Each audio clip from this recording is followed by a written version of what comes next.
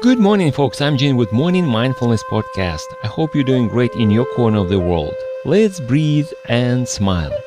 Today, I will talk about learning. We start learning right after we're born, and we do it all our life. Some of us do it actively, others passively. That's a different talk. I'd like to discuss today what I call a grocery store learning. When we go to the grocery store, we buy several items we came for and perhaps something that catches our eye. Something we may remember to buy while we are there and something we think we may need as long as it fits the categories of stuff we buy.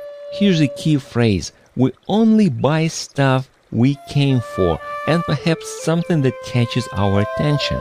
The longer we go to that store, the more we discover what's there.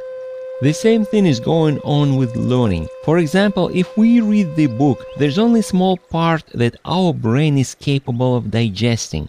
We have our own expectations and we only buy what we came for, and perhaps a little bit more if we come with an open mind.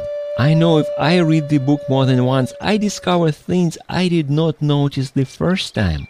Or perhaps I was just not ready to receive what was in the book, and some books I put aside until later when my mind is ready to comprehend it.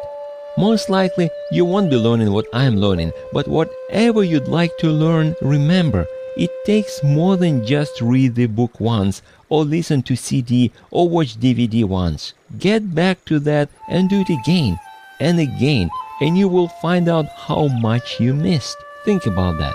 Thanks for tuning in. You can subscribe to my podcast on my site hpln.org. Now let's breathe and smile. I will talk to you next time.